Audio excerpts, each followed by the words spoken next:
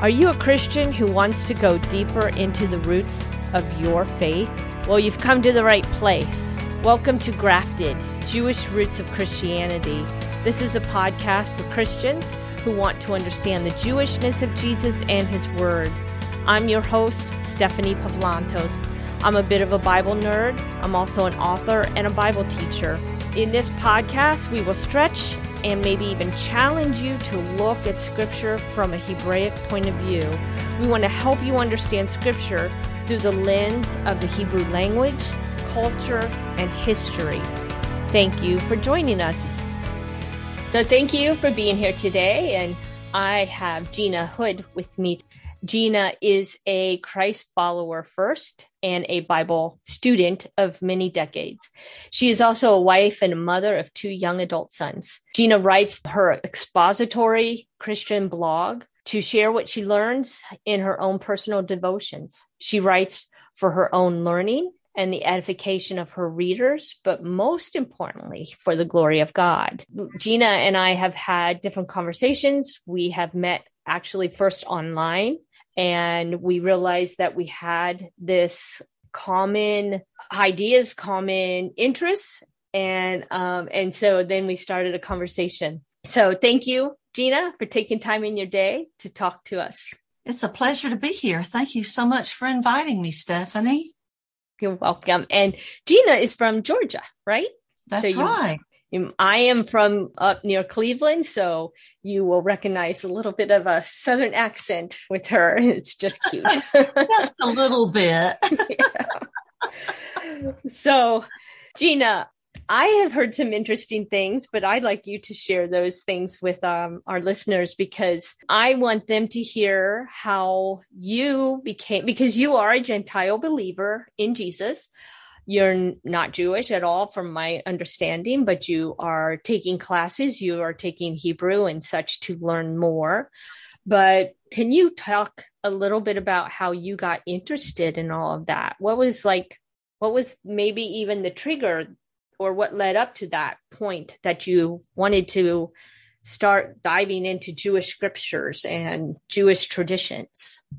Well, from a very young age, I was taken to the Baptist church by my parents. They were both Baptists. And so I grew up in the Baptist church. And in the Baptist tradition, I made a decision at about 9 years old to follow Jesus Christ, to attach my soul to Him, and to as the vernacular puts it, become a Christian. Okay. So, I made that decision at a very young age, but I think when I was old enough to know what I was doing.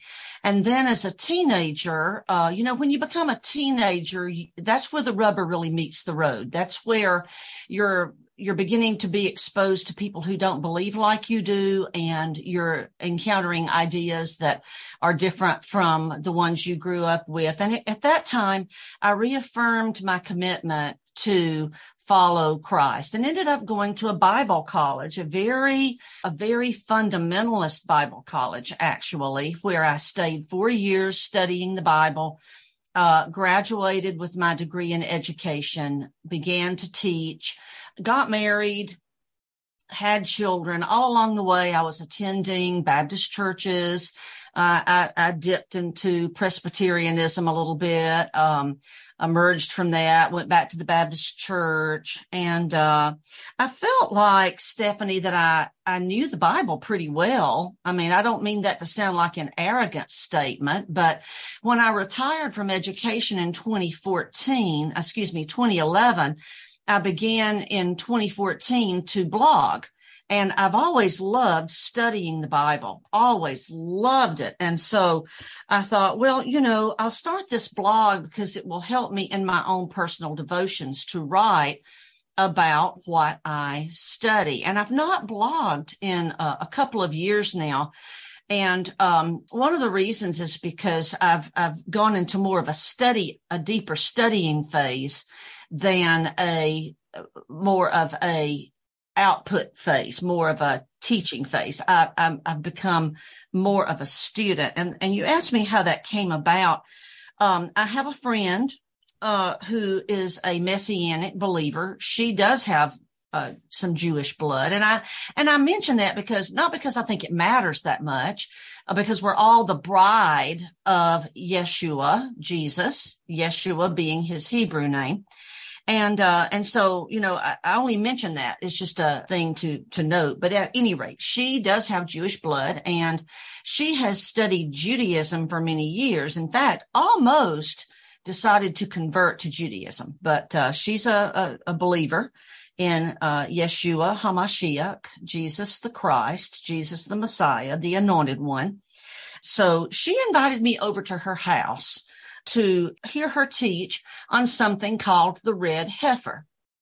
Now, I found that very intriguing. And do you know why I found it so intriguing? Because I had never heard of this mysterious red heifer. I was like, what the heck is that? So I just didn't know anything about it. So I thought, well, naturally, I have to go and find out what this red heifer is about. And so I went, and I was just astounded by the teaching on the red heifer. Astounded. We hear this expression in the evangelical Protestant church, and it goes something like, the Old Testament points to Jesus. It points to Jesus Christ, and you can see him all through the Old Testament. Well, when you really study the Jewish roots of our faith, you really do see him all through the Old Testament. And this red heifer teaching, the parallels of that, to where you see things that you wouldn't have otherwise noticed. I just was astounded, and I wanted to learn more. As a matter of fact, I wanted to learn more. So I just continued to study.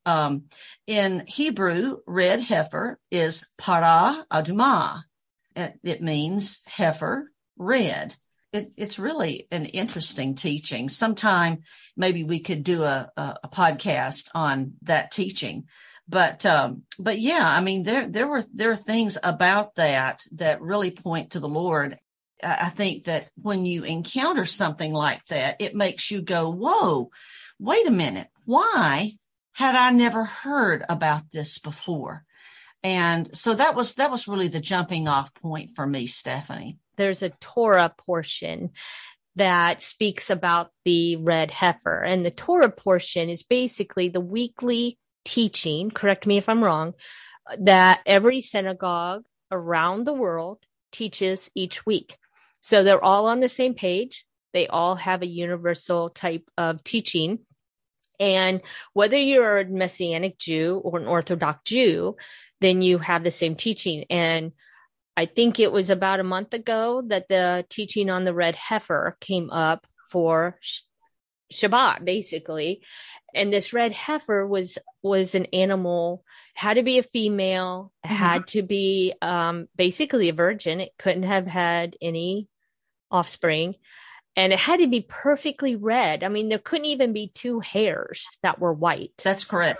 And it was a type of offering for a certain kind of cleanse, right? Like, so it was sin offering. It's a sin offering. In Hebrew, it's a chatat offering. I think it's pronounced chatat, actually, with the emphasis on the first syllable. It's a sin offering. That's correct. So it's very interesting. You're right. And it's very worth a deep dive into that. And you can look it up. You can just do even your own research on the red heifer and Jesus, and you'll be able to find the parallels. That is basically how I started studying. I would just find parallels. And I think when we talk that Jesus is throughout the Old Testament, that doesn't mean anything to most people, because they're like, well, I don't see his name. I don't see him mentioned. So therefore I don't see what you're talking about. But when you put these parallels to this red heifer and even to, of course, the Passover lamb, those parallels, even the priest, the high priest, because we see in Hebrews what the high priest was Jesus. He is the ultimate high priest, but they had to understand what a high priest job was while they were still on earth so they could see Jesus in it. Jesus is compared to Moses. There's all these correlations. I told someone just this morning, the more I study Moses, the more I see Jesus. Right. And not that Moses was a perfect man. He was not deity, but he is a prophet like Moses. And when you study Moses, you see why God called Jesus a prophet like Moses. And so there's all these correlations, and that's what we mean when we say that Jesus is in the Old Testament. Exactly right. That's right. And one other little thing I wanted you to mention before we move on was you gave a very cool analogy about yogurt. And you talked to somebody and explained, and I thought it was pretty cool. So you wanna tell that little story? We were talking about the Old Testament and how in modern day Christianity there's a segment that absolutely wants to disregard it, to some extent disdain it. I was using an analogy from a memory that I have from when I was in Bible college. This was in the mid to late 1970s, and yogurt had just become a thing. In fact, not everybody knew even what it was, but I had had some. I had seen it in the snack bar there at school, and I brought a carton of Dannon peach yogurt back to the room. And my roommate saw it and said, "What is that?" And I said, "Well, it's yogurt." And she says, "What is yogurt?" And I said, "Well, here, take a bite." So she took a spoon, and she took a bite of the yogurt. Well, now this was in the early days when yogurt first came out. It was not blended. For you younger folks out there, a lot of times when you buy yogurt today, it's all blended up. But in the old days, when yogurt came out, the good stuff was on the bottom. She did not stir up the fruit from the bottom before she took her bite. She just got in there and she got that spoon and she took she was hesitant because she wasn't sure she trusted me. So she just took a little bite off the top and she put it in her mouth, and her reaction was not very pleasant. She was pretty grossed out, you might say. She did not like it at all. And so I started laughing. She says, "How do you stand that? That is terrible." And I said, "Well, now watch this." So I took a spoon and I stirred it up, thoroughly blended it up. And I said, "Now I'll take a bite." And so she took her spoon and she took a bite and she was amazed and wouldn't give it back to me, I might add. So I think, she still owes me for a yogurt. I need to remind that to her the next time I see her. But it's a great analogy for studying God's word. A lot of the times when people have objections to the Bible, especially the Old Testament, they have only taken a small bite off of the top, and all they're tasting is a misleading even bite of God's word. And in order to get the full measure of God's word, you really do have to study it deeply. The Jews have an expression called pardes, and each letter, each of the consonants in pardes represent a level of meaning of the scriptures. P stands for pashat, and that's just the literal meaning of God's written word. R stands for remez, and that's a hint. It's an extra hint in addition to the literal. For example, you mentioned the law of first mention. So where was this word first found? Where was this concept first found? D stands for drosh, and that's the application level. How do I apply it in my life? And then sod is what you might call the hidden level, the mystery level, the more symbolic level, the deepest level. And so, sowed is represented by the fruit on the bottom. In order to get the full measure of God's word, you have to stir up from the bottom. That's really, really good. And that's so interesting. And you made me think of something because you mentioned the word remez. Mm-hmm. And it's R-E-M-E-Z. Right. And like you said, it's a hint. And Jesus used that on the cross. It was explained to me that when Jesus said, my God, why have you forsaken me? That it wasn't so much because God was forsaken him, but it's the beginning of Psalm 22. And if you read Psalm 22, you will find that is all about the crucifixion of the Messiah. That's right. So a remez is this hint. And this was a teaching moment, basically, if you want to think about Jesus was teaching his disciples from the cross. That's right. And what a rabbi would do is they would start, from what I understand, they would start what we might call a passage of scripture or psalm. And then their students were to finish it by their hint, by the rabbi's hint. So when he would quote, then they had to quote the rest. So in this way, what he was doing is pointing them to Psalm 22 and in that regard, they would see, because Psalm 22 mentions that they cast lots for my clothing. They're going to see that happening as they're going over that psalm in their head. No bone in my body will be broken, all these different phrases that we know are truth about the crucifixion, and they see it being played out right before their eyes. They see Psalm 22 being played out before them.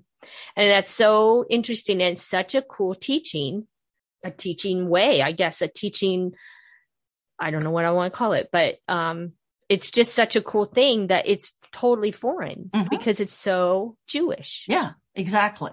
I was listening to Amir Safarti yesterday. He had posted something on his YouTube channel, and he was speaking to a group. He said that he is from Israel, and he was converted to belief in Yeshua, and it was done completely through the Old Testament. Because as a Jewish person, if you try to witness to a Jewish person using the New Testament, you're not going to get anywhere. They view the New Testament as being a totally different religion from Judaism. They view it as being a religion that has persecuted them over the centuries, and they just really want nothing to do with the New Testament. So you have to use the Old Testament to witness to a person with a Jewish background. And Amir said the passage of the Old Testament that really got to him was Isaiah 53. And if you look at the parsha, I think the plural of that is parshat. If you look at the parshat, Isaiah 53 is skipped, as the Tanakh the Old Testament, the Tanakh has been carved up into these segments. Each parsha, the parsha right before Isaiah 53 is the first part of Isaiah 52. And then it skips all the way to Isaiah 54. You have to ask yourself why was that done? And so he was talking about how he was converted by studying Isaiah 53, the New Testament. And he goes on to say, Jesus and the disciples did not have the New Testament. So when they were preaching and teaching, they were preaching and teaching from the Old Testament. They were writing the New Testament.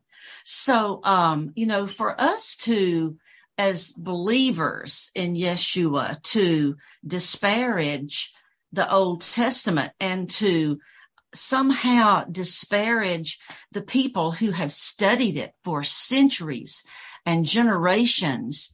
That's just, I believe, incredibly short-sighted. And the more I've studied with Old Testament scholars, the more I have really seen that to be true. Great point. And so true. You're right. Because, I mean, I met a couple that I used to go to church with, and basically they came and said, "Why are you reading the Old Testament?" They came up to me. "Why are you even bothering? Jesus did away with that." And I'm like, "Where do you read that?" And it is amazing because there's false teaching out there. Mm-hmm. I remember hearing one person tell me that their pastor just said, "Pull out the book of Acts. You don't need it. You don't need it." And it's like, what? But everywhere that the word of God is mentioned in the New Testament is actually referring to the Old Testament because it wasn't written. That's so true. It helps me to think about the written word of God and the living Torah, the living word of God. Jesus is the living word of God. The written word of God is, I believe, the Tanakh, which is the Old Testament, plus the New Testament, which in Hebrew is the Brit Hadashah. So it's the whole of Scripture. And when we think about, let's just really think about this for a minute now. Our Savior lived as a Torah observant Jew. Let's think about that for a minute. And when the term Christian began to come into vogue, it was a derogatory term that people applied to people of the way. They were called people of the way before they came to be called Christians. And Christianity and Christian really only began to catch hold in the Gentile church. Prior to that, believers in Yeshua, believers in Jesus, were Jews, and they worshiped in the Jewish synagogues, and they held meetings in homes, and so on and so forth. There were no buildings with crosses on the top of them and statues of saints and this and that. There was none of that. These people considered themselves to be Jews and to be followers of the religion that Jesus followed, which was the religion of the Old Testament, which we know as Judaism. Now, there becomes a departure point at some point, oftentimes, and you have to have discernment when you're studying, because just like in Christianity, there's a great diversity. I call it a fragmentation of the truth. You'll find that with Messianic groups as well. At least that's what I found. Not everybody believes exactly the same thing. And if I come across, a teaching that doesn't jive with what I believe the scriptures say, I just don't embrace it. I just don't adopt it. At some point, you have to say, from whence does our salvation come? Okay. And that is the key point. What must I do to receive eternal life? Just like the question that people asked Jesus in the New Testament. What must I do to be saved?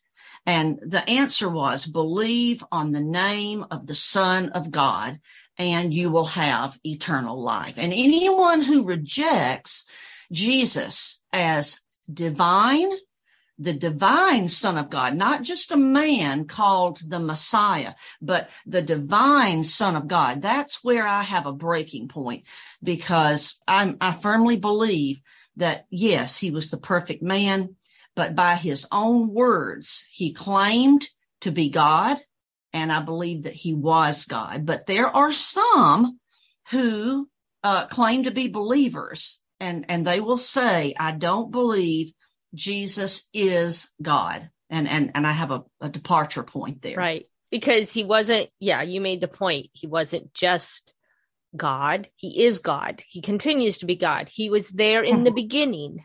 Correct. Scripture tells us, and we need discernment. We need the Holy Spirit.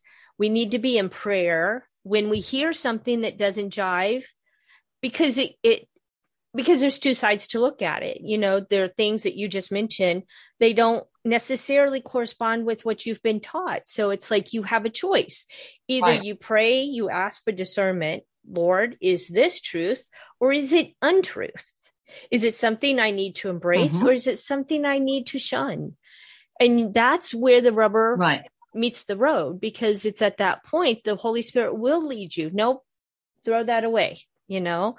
I write Bible studies and I have a tendency to get on a tangent. And I've had the Holy Spirit say, don't go there. Don't go there. Get back on this path.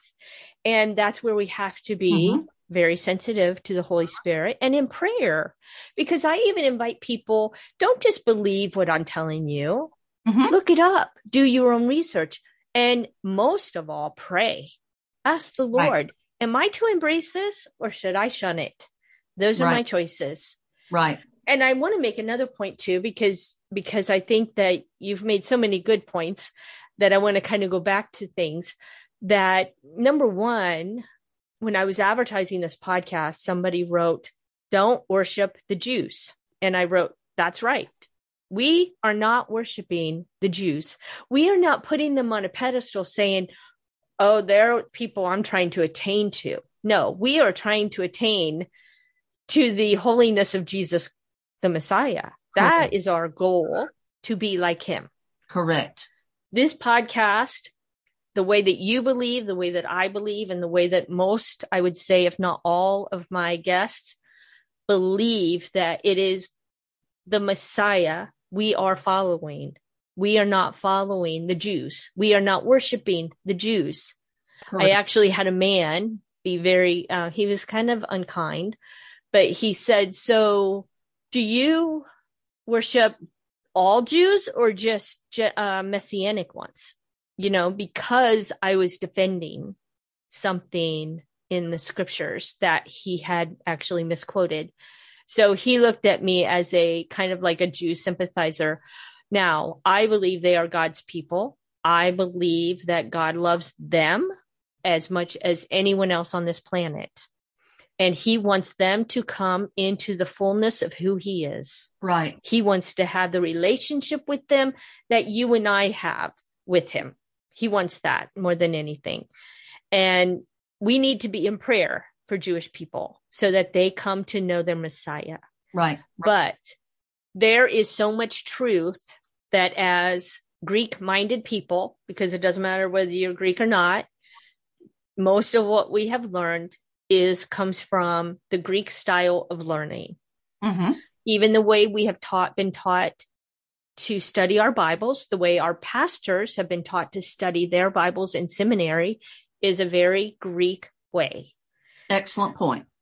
So what it is retraining yourself to study in a Hebraic way, because it was a very different way of studying scripture.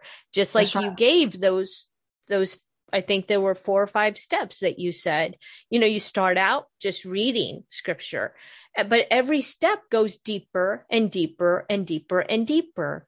And it takes discipline to do that. It takes a willingness to know not only just scripture, but Jesus, right? I mean, he, like you said, he is the living word. The more that we get involved in his Bible words, and I'm putting it that way for a reason, the more we learn about who he is through this book, through these words he has given us. And I think that we're both just so passionate about that, because it's not just about head knowledge. And I want to make that clear. This is not just about head knowledge. This is about heart knowledge, because the more I understand about scriptures, the more I understand about Jesus. Something that I think is a really important point is that, and I emphasize this with my ladies' Bible study a lot. It's so important to understand the difference between justification and sanctification. Justification, and I'm not explaining this for you, but to maybe someone who will hear this podcast and be unfamiliar with those terms, they're critically important. Justification is the process whereby a person's soul is eternally transformed, eternally and in a moment changed. When an act of the will takes place in response to the leading of the Holy Spirit to make a decision to be a follower of Jesus Christ, that justification is a process, a supernatural process, which God himself performs, which immediately and forever makes that person in right standing with God. It immediately absolves us of our sins, casts them into the depths of the deepest sea, and makes us as pure and holy as if we had never sinned.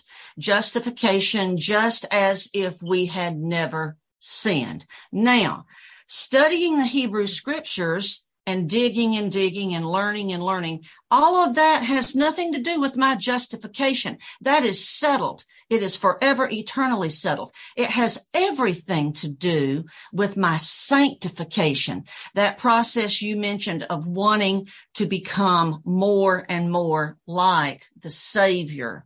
And my view of him has changed. Not my view of him as to whether or not he is God or not, because he most certainly is. But my understanding of the life he lived, my understanding of first century Jewish culture, of the things that the New Testament takes for granted. The Bible is a holy and inspired book, but it was written primarily to people who had deep understandings of Jewish life and Jewish culture. And those are things which we have lost. I want to go back to something else that you said. Something else I've come to realize as I've studied is the demonic spirit of anti-Semitism. There's what I believe is a demonic spirit which causes people who call themselves Christians and people who don't call themselves any religion to hate the Jews. And it's supernatural, because there's no other people group in history that has been so hated as has been the Jews, and not just hated in a small period of time, but hated across centuries. And it's a subtle teaching in some segments of the church. On the one hand, we say that the Jews are God's chosen people, but on the other hand, we get nuances of a spirit of anti-Semitism. Now, to be fair, in Judaism, there is a hatred of Christians, at least of Christian theology. There's, I think, an equally demonic spirit going on that prevents people of Jewish heritage from even investigating the claims that Jesus Christ made. It's easy to look at Christians and to make derogatory judgments, because the church right now is going through a thing, and there's some problems, and of course Christians are on their own path to sanctification, so we're imperfect at best, So if you look at followers of Christ and look at their institutions, it's easy to be disparaging. In a similar vein, a lot of people who claim to be Jewish are not religious at all. So there's been this tremendous satanic schism that has come about that was not present in the early church. And my belief is that we have to get back to that. We have to get back to that unity that was present in the first century church between the two, what you might call faiths. Satan has, and God has allowed it, because he orchestrates and controls all things. He is sovereign. None of this has taken him by surprise, but he has allowed the enemy to fracture us tremendously. And what I long to see is for Christians to see the beauty in Judaism and to learn from the Jews, and to see the Jews come to know the Savior and to learn from those who claim his name, then we will truly be the bride of Christ when that happens. Amen. That's wonderful. That's so true. And I think you summed so many things up in a nutshell, because I love that you explained justification and sanctification, because these are Christianese words. They get thrown around a lot by pastors and people. And then there's people who are just like, yeah, I don't know what any of that means. And no one takes the time to explain it. They just keep using these words. And I'm just out here wondering, am I even right with the Lord? Because I don't know if I've been justified. I don't know if I've been sanctified. I don't even know what to do. And so, thank you for bringing that up. I think that's just a very timely explanation. And so I appreciate that. And I mean, I love where this conversation has gone today, because I think, and we don't, I just want people to know, I mean, when I pray and ask the Lord to take control of this podcast and take control of our topics and where we go, we didn't hit many things that I had on my paper that I thought we might talk about. And so that's what I love. I love that, because I think that's when you've invited the Holy Spirit and say, okay, I don't know what somebody needs to hear out there, but you do. Right. So you lead us to that. You get us to that place where we are now talking to somebody who's listening. Right. And I think that's what we've done. I really do believe that that's what we are doing now and what we have done throughout this podcast, because I think that there are people who need to hear that about justification, who needs to hear about sanctification, who needs to hear about the Jewish people and how they came, just even the anti-Semitism and the demonic spirit that is in control of that, and help spread these lies. Because like you said, I mean, when my husband had a really good friend who was a Jewish man, Orthodox, and he goes, Mike, he goes, we believe in the same God. He goes, mine just doesn't have children.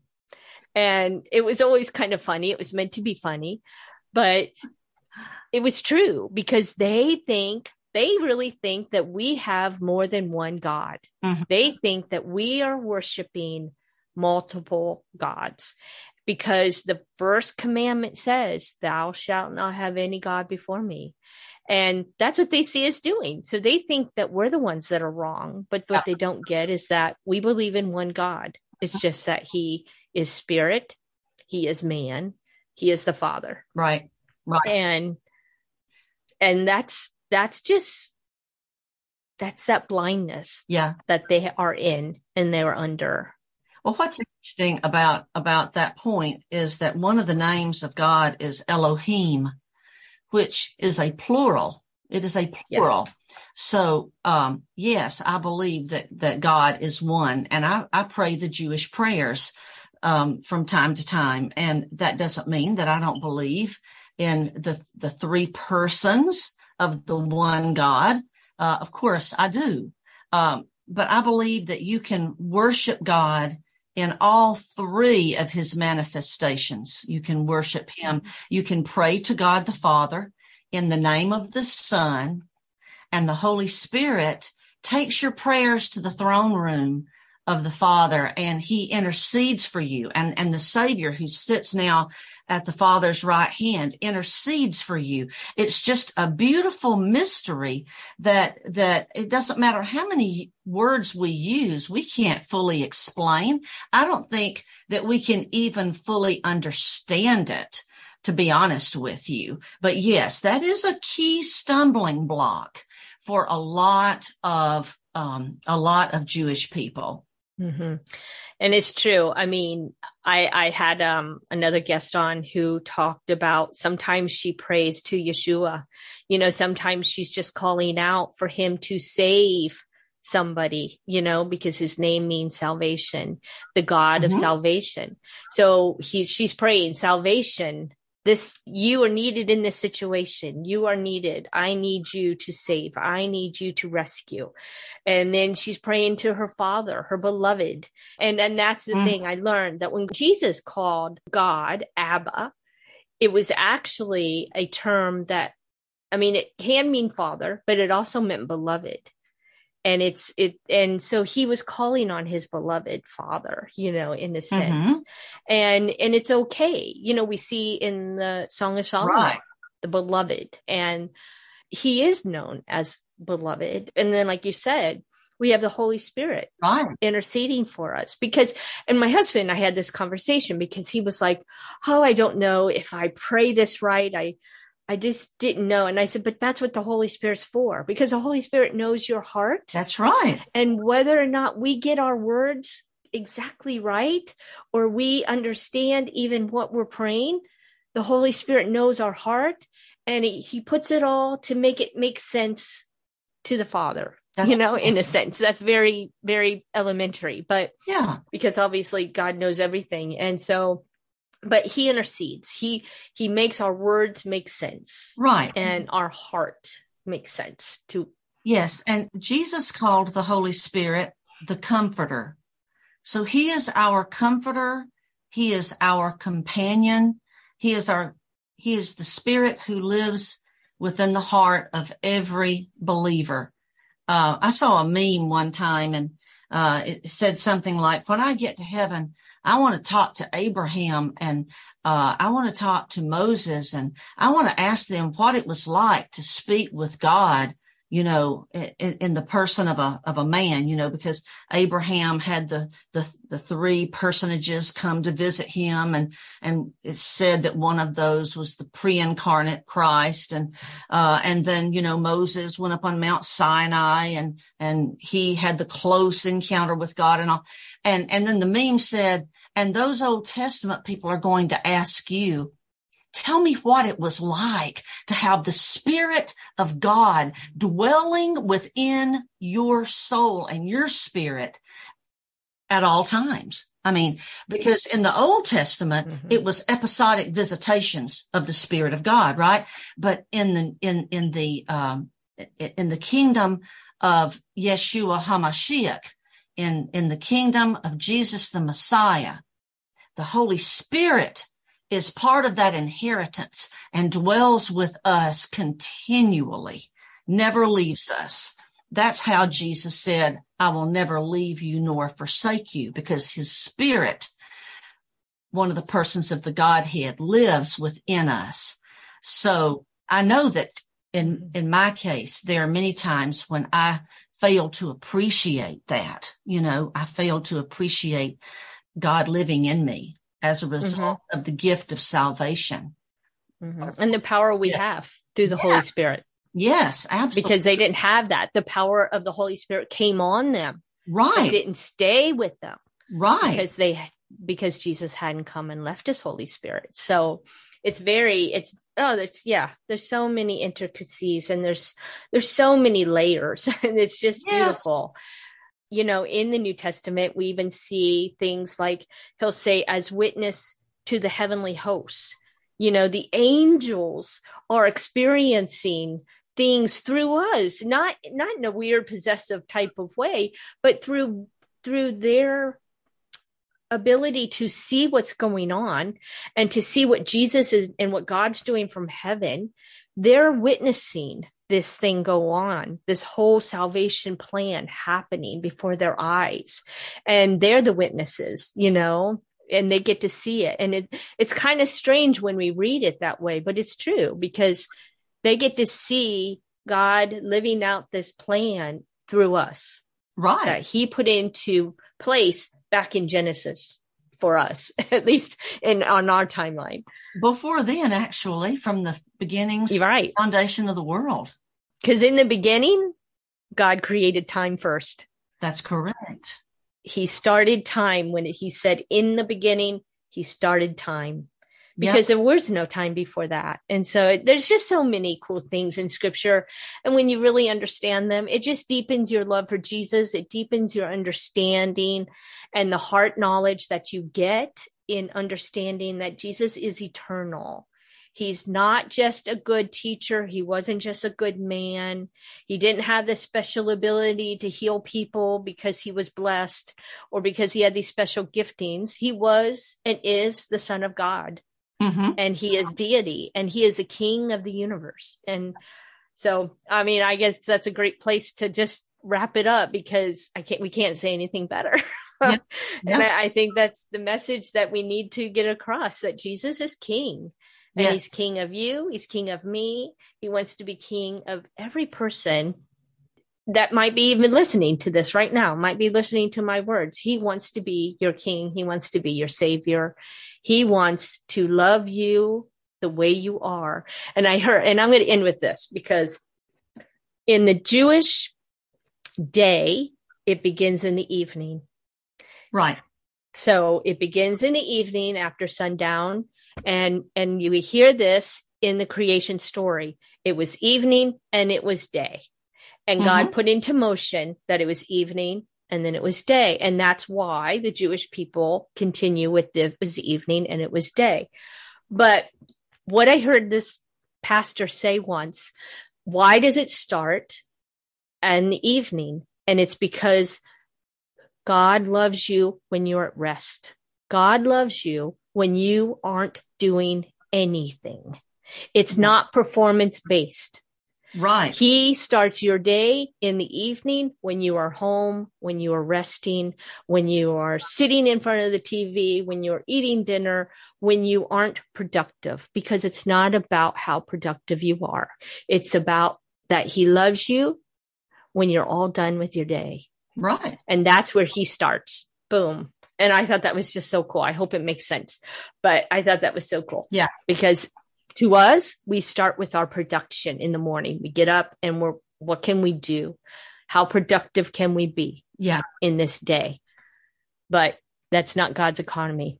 That's not how he starts. Thank goodness. Thank goodness. Yes. I shudder to think if I had to earn my way to get salvation, if I had to earn it, if I had to be good enough, well, how good is good enough? Perfection. Can I do that? No, absolutely not. No, Jesus in us. Yes.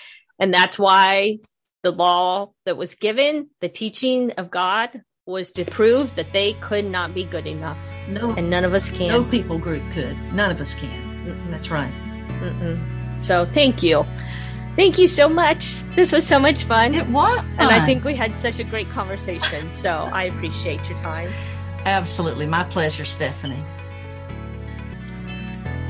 Thanks for listening to Grafted Jewish Roots of Christianity. If you've enjoyed this podcast, please make sure to subscribe, leave a review, and recommend it to your friends and family. And don't forget to check out my Bible study, Jewels of Hebrews. That's all for today. See you next time.